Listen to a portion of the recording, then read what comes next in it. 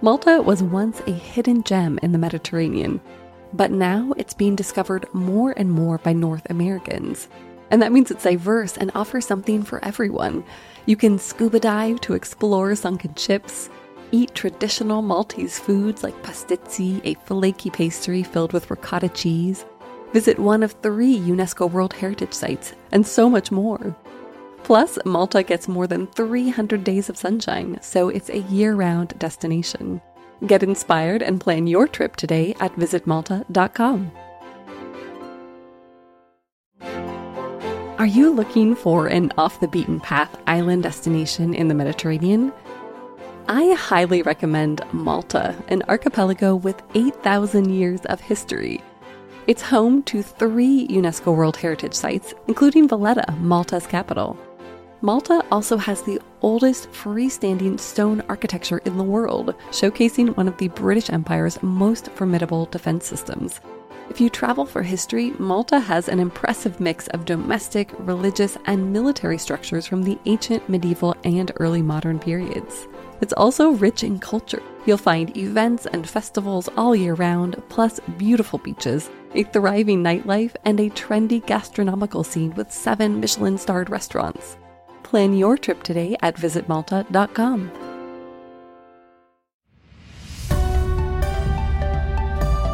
Hi, and welcome to Travel Tales, a podcast from Afar Media. I'm your host, Deputy Editor Aislinn Green. I don't know about you, but I am finally beginning to dip my toes back into the travel waters. For example, I recently took my first flight in nearly 2 years, which took me to Alaska. Getting back out in the world, it really just makes me want to travel more. So, lucky for us, the creative folks I've worked with over the past 7 years, comedians, philosophers, novelists, they feel the same way. So each week on Travel Tales, we'll hear from one of our favorite contributors about a trip that changed their life. Ready? Let's go.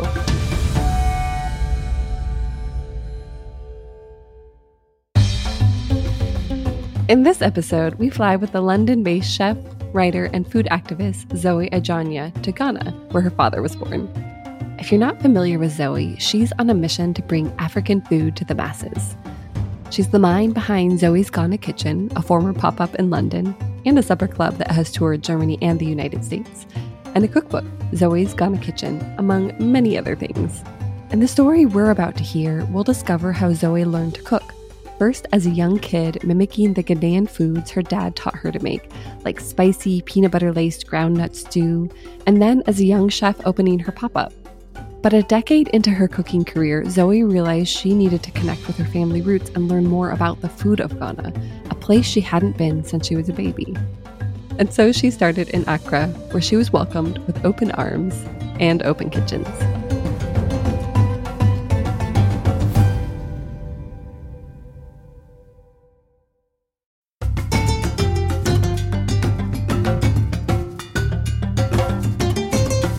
My whole relationship with Ghana and food is one from a complicated identity. By that I mean I have an Irish immigrant mother and a Ghanaian immigrant father. I'm actually the first English person in my entire family.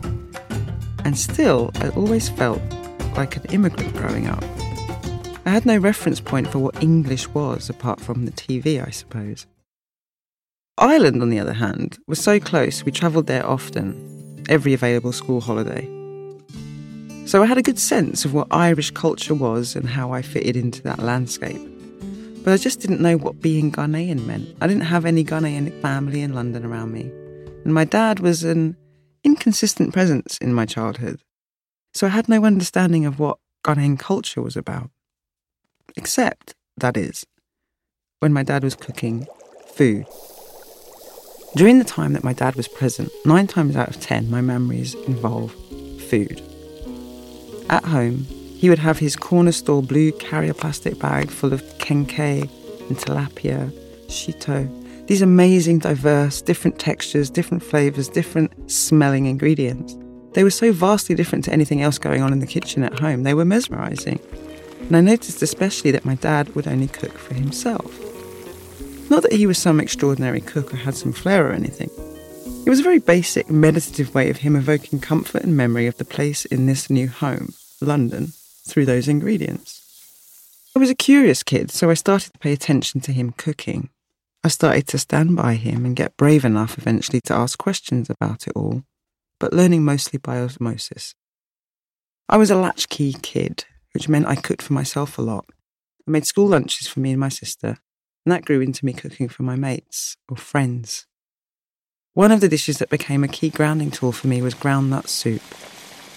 It's a beautifully simple dish that my dad brought into the home and my Irish mum, ironically, eventually taught me how to make. In our house, we call it peanut butter stew. It's a really beautiful dish. It's sweet and spicy. It has this amazing piquancy. It has a very irresistible smell. That peanut smell with the sweetness and then the spice together. It's intoxicating. And when you eat it, it feels like you're just swallowing hugs. That's what it feels like. It's so comforting. Over the next decade, it turned into something I would whip up for my friends after school or for dinner parties. People loved it. Friends would nag me to make it, and I didn't mind. It was my favourite food and still is. And it's the dish that I started cooking outside my flat during a neighbourhood open studios called Hackney Wicked Arts Festival back in 2010. And it's the dish that people lined up down the street for. It's the dish that inspired my business, Zoe's Ghana Kitchen, and it came with a lot of questions. That day outside my front door, people didn't know where Ghana was. People had never heard of plantain. So many questions and stereotypes were spinning around, and I started to think, why don't people know about this cuisine? Why don't people know where Ghana is on a map? Eventually, I started to consider the mission statement for my business. That's when I came up with bringing African food to the masses, in air quotes. I was really trying to break down the stereotypes around the food and to get people to have a new relationship with it as a healthy type of cuisine. I wanted to platform it in the same way that any other cuisine had been platformed in the UK. I busied myself with that for a couple of years. But I realised that I was running out of recipes because my dad had only ever cooked between 8 to 10 different things at home, and they had formed the basis of my menu. In the background to all this is another story. My parents were very young when they had me and didn't have much money. So I ended up getting sent back to Ghana as a baby to live with my grandmother. It was supposed to be for a set amount of time. However, that amount of time ended up getting extended to my mother's dismay. That created for her, when I eventually came back 6 months later, a reticence to have much to do with Ghana. My childhood, or rather my infancy there, was a mystery to me. So, I had figured out that I really needed to go to Ghana, on a professional level to expand my knowledge of the food and ingredients, but I also wanted to reconnect with my family and to understand who I was through knowing them. Going to Ghana in my 30s as an outspoken, gay woman, fiercely independent feminist, and a lot of other things that perhaps traditionally Ghanaian culture might not like. It was a challenging proposition, but one I felt I had to make. I didn't know how I would be received or whether I'd be accepted. I was incredibly excited, but also really anxious and a bit nervous. I remember landing in Accra, the door to the aircraft opening and just looking out and seeing the heat steaming off the tarmac in the early morning twilight. Red dust particles and a wave of humidity cloaked me. And yet I felt immediately at ease. As I walked down the steps, I couldn't wait to feel the ground beneath me. And when I did, that 2-foot square of tarmac felt like home. It felt strange to be so familiar. Just breathing in that air for the first time. In that moment, thousands of my ancestors whispered, "Welcome." They whispered, "Akwaba." And then very quickly I was catapulted into the disorientation of the extremely busy arrivals lounge. My Uncle Francis was waiting for me. I hadn't ever met him in my adult life. We both had massive beaming smiles when we saw each other, and when we hugged and greeted each other. It was like I was coming back after being away for a month, not decades. That instant familiarity that you have with family, even when you don't really know them. There's some strange magic going on there. We drove to North Kaneshie, my grandmother's neighbourhood, and I revelled in watching the city come to life. Watching people commuting, and for it to look so different from London. The heat, the noises, the stray goats, women carrying amazing, incredible things on their heads with ease and grace and swagger. The traffic was insane and the noise, well, it was a complete sensory overload. And I was filming the whole thing on my iPhone, beaming ear to ear. Then we got to my grandmother's compound and there were at least 20 different people to greet a version of me 30 years older. It was a bit of a fuzzy blur. I didn't really recognise any face, but everyone had a nappy story or a toddler moment to reflect back to me as if I could remember. From that point forward, I was ensconced in my grandmother's house and constantly overfed. I remember the first breakfast, a rude awakening at 5 a.m. by the cockerel, and shortly followed by my big, fat Ghanaian breakfast. Actually, it was 3 breakfasts. It was a crazy, crazy hot, typical July day in Ghana, and Mercy made me what she thought was an English breakfast of beef sausages, a scrambled egg, and an English muffin. And as soon as I had cleared that plate, a little disappointed that I wasn't getting some local goodness, next up was corned beef stew and yam, a dish I remember preparing over and over again as a child after school. At this point, I'm sweating so hard, but they wouldn't let me leave. They just kept putting plate down after plate down. It got so bad I couldn't actually go anywhere that day. I just ended up sleeping for most of the day. The whole time I was there, it was very much about feeding me. But not necessarily feeding me the food that I wanted, the local food. At first there was an inclination to feed me things that they thought I would like from the UK. If I wanted what I came for, I was going to have to speak up.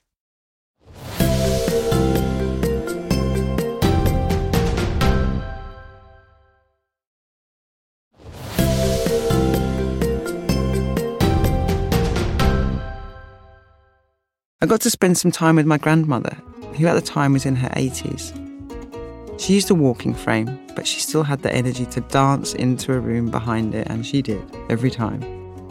I learnt a lot about how chubby my bottom was as a toddler, how greedy I was for fufu, how I was curious and a fast learner, and speaking baby Fanti and Chui, which I can't even speak today, I'm embarrassed to say. Also, more importantly, I learned about my dad and what he was like. We had a lot more in common than I thought. Like me, my dad was very entrepreneurial, and I had learnt that he won the Commonwealth Writing Prize when he was just 12.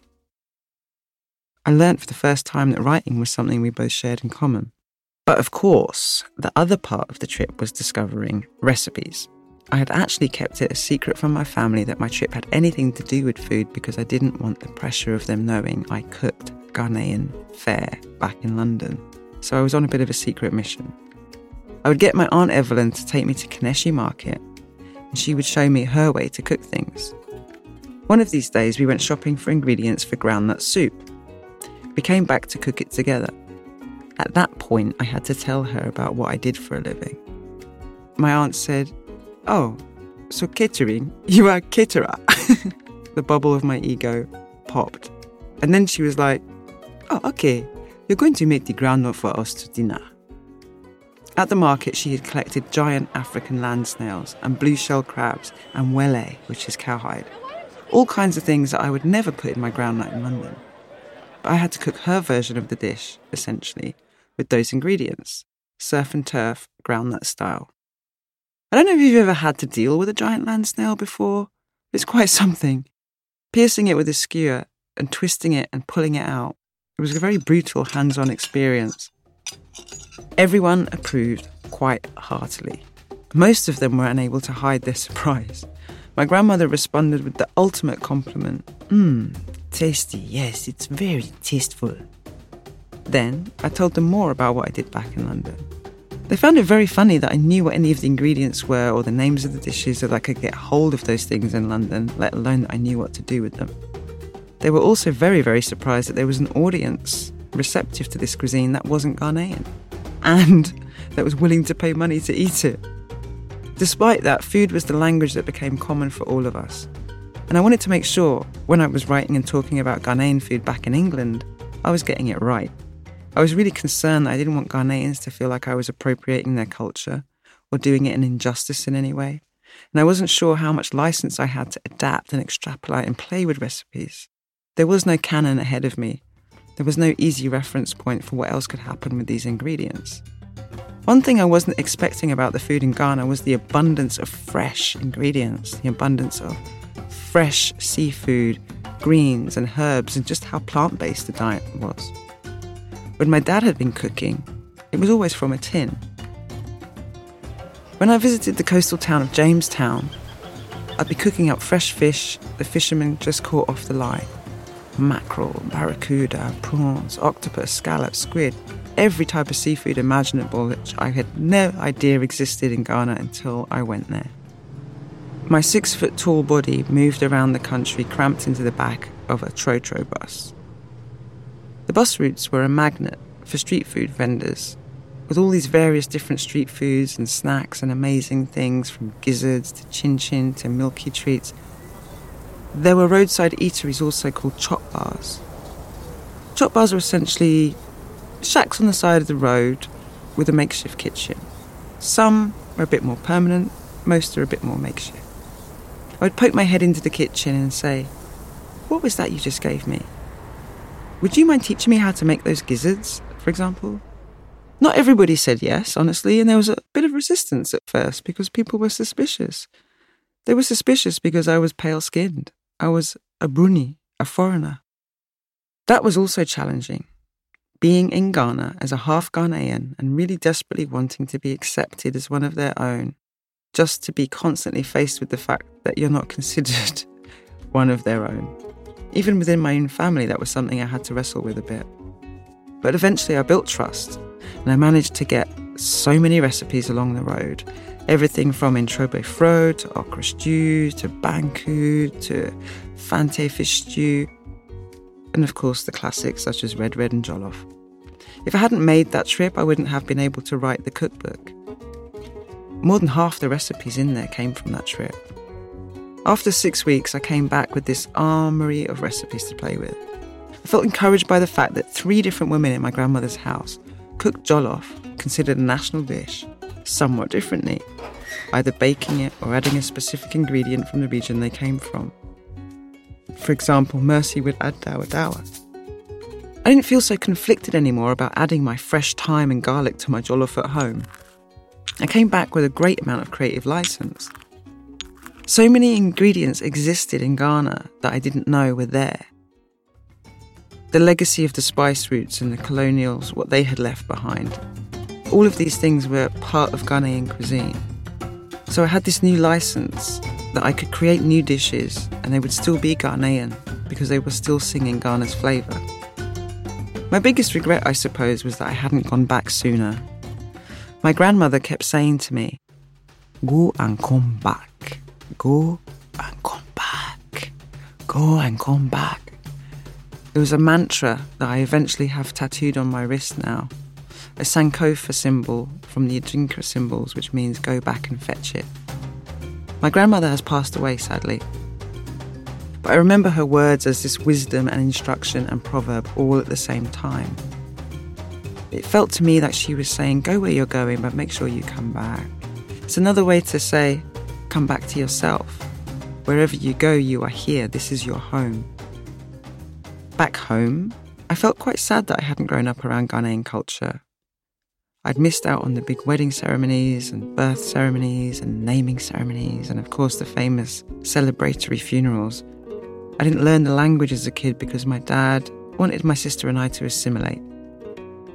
However, the gift of my time there was knowing that Ghana would always be available to me to connect with at any time I want to. And one of the ways I can do that almost instantly is through food.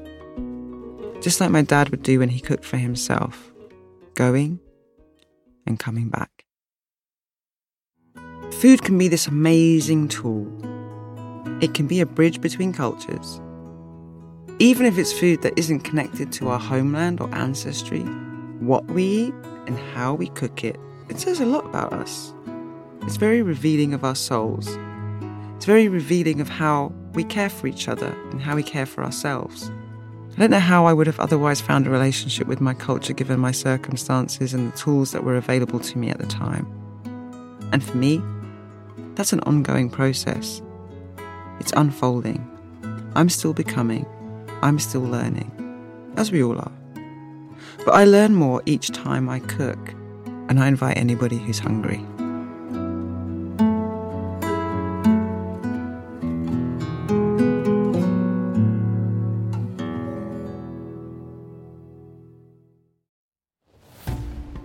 That was Zoe Ajanya. Since that initial trip to Ghana, Zoe has returned several times, both for food and family. In fact, she'll be there again in December 2021. This time, she's traveling with chef Chris Kimball, founder of America's Test Kitchen, for an episode of Milk Street, Kimball's TV show and podcast. Want more Zoe?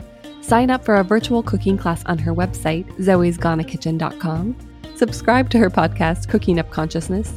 And of course, check out and cook from her book.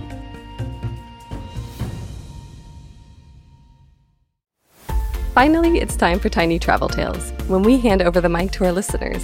That's you. Now let's hear from Roger Hill from Long Island, New York.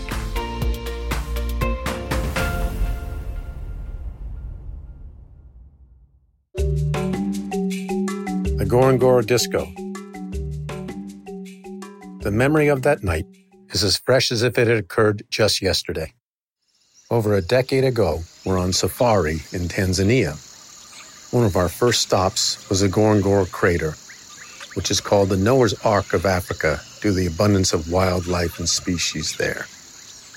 By a quirk of fate, a party of 4, which was supposed to be in our vehicle, never arrived, so we had our private guide and driver, Calvin, the whole time we were in Africa. The first night we came to Ngorongoro, we arrived at the group camp and had a multi-generational family of 10 joining us at dinner. However, the second night, we had the camp all to ourselves. Just before dinner, as the sunset was about to occur, we started having our cocktails on the rim of the crater. I had broken out my iPod and battery-operated speaker so we could listen to opera while we watched the last of the sun's rays. As sunset approached, one of the kitchen crew from the camp came by to refresh our drinks. He stared intently at the speaker and the music. He had never seen anything like that before. It was as if a scene had happened out of the movie The Gods Must Be Crazy. He explained he was only 17 and wanted to be known as the best dancer in the nightclubs in the city. Again, he stared intensely at the music. I switched over the playlist to some Johnny Cash tunes, and he started memorizing and singing the words to one of his hit songs, "Hey Porter, Hey Porter." As evening closed in, we entered the dining room. We sat with our driver, Calvin, while the kitchen crew was, quote, behind the curtain preparing the meal. Our young man came out again and asked if he could look at the iPod. Before I knew it, he had dialed in Shania Twain and had the kitchen crew coming out and singing and dancing. It seemed they knew all the words to her songs. He was the coolest cat in town as he started dancing. My wife came out and said, "You know what? Let me teach him some swing dance moves." And the group formed a circle around them. They all clapped and howled with delight as they danced. Suddenly, the manager, a man who was approximately 20 to 30 years older than anyone in the camp, came out wearing a fancy hat, and he burst into the center of the dance circle and started to strut his stuff, showing all the moves. No one had ever seen him in that relaxed position before. I had visions of animals gathering outside the tent, swaying in the breeze, the hyenas, the giraffes, the elephants, as they listened to the music. At the end of the trip, we left our speakers behind as a gift to the kitchen crew. An unforgettable evening. The Ngorongoro Disco.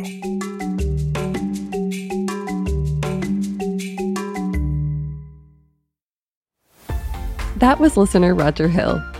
Roger will finally return to Africa in May 2022. He says he'll visit both Botswana and Cape Town, a trip that's been postponed twice in the last year plus. Third time's a charm. Ready for more travel stories? Visit us online at afar.com/traveltales and be sure to follow us on Instagram and Twitter. We're at Afar Media. If you enjoyed today's adventure, we hope you'll come back next week for more great stories. Subscribing makes this easy. You can find us on Apple Podcasts, Spotify, or your favorite podcast platform. And please be sure to rate and review us. It helps other travelers find the show. This has been Travel Tales, a production of Afar Media and Boom Integrated. Our podcast is produced by Aislinn Green, Adrian Glover, and Robin Lai. Post-production was by John Marshall Media staff Jen Grossman and Clint Rhodes. Music composition by Alan Koresha. And a special thanks to Laura Redman, Irene Wang, Angela Johnston, and Nina Gainsler-Debs. I'm Aislinn Green, your semi-impatient, travel-ready host. I can't wait to hit the road again and again. As we begin to explore the world once more, remember that travel begins the moment we walk out our front door. Everyone has a travel tale. What's yours?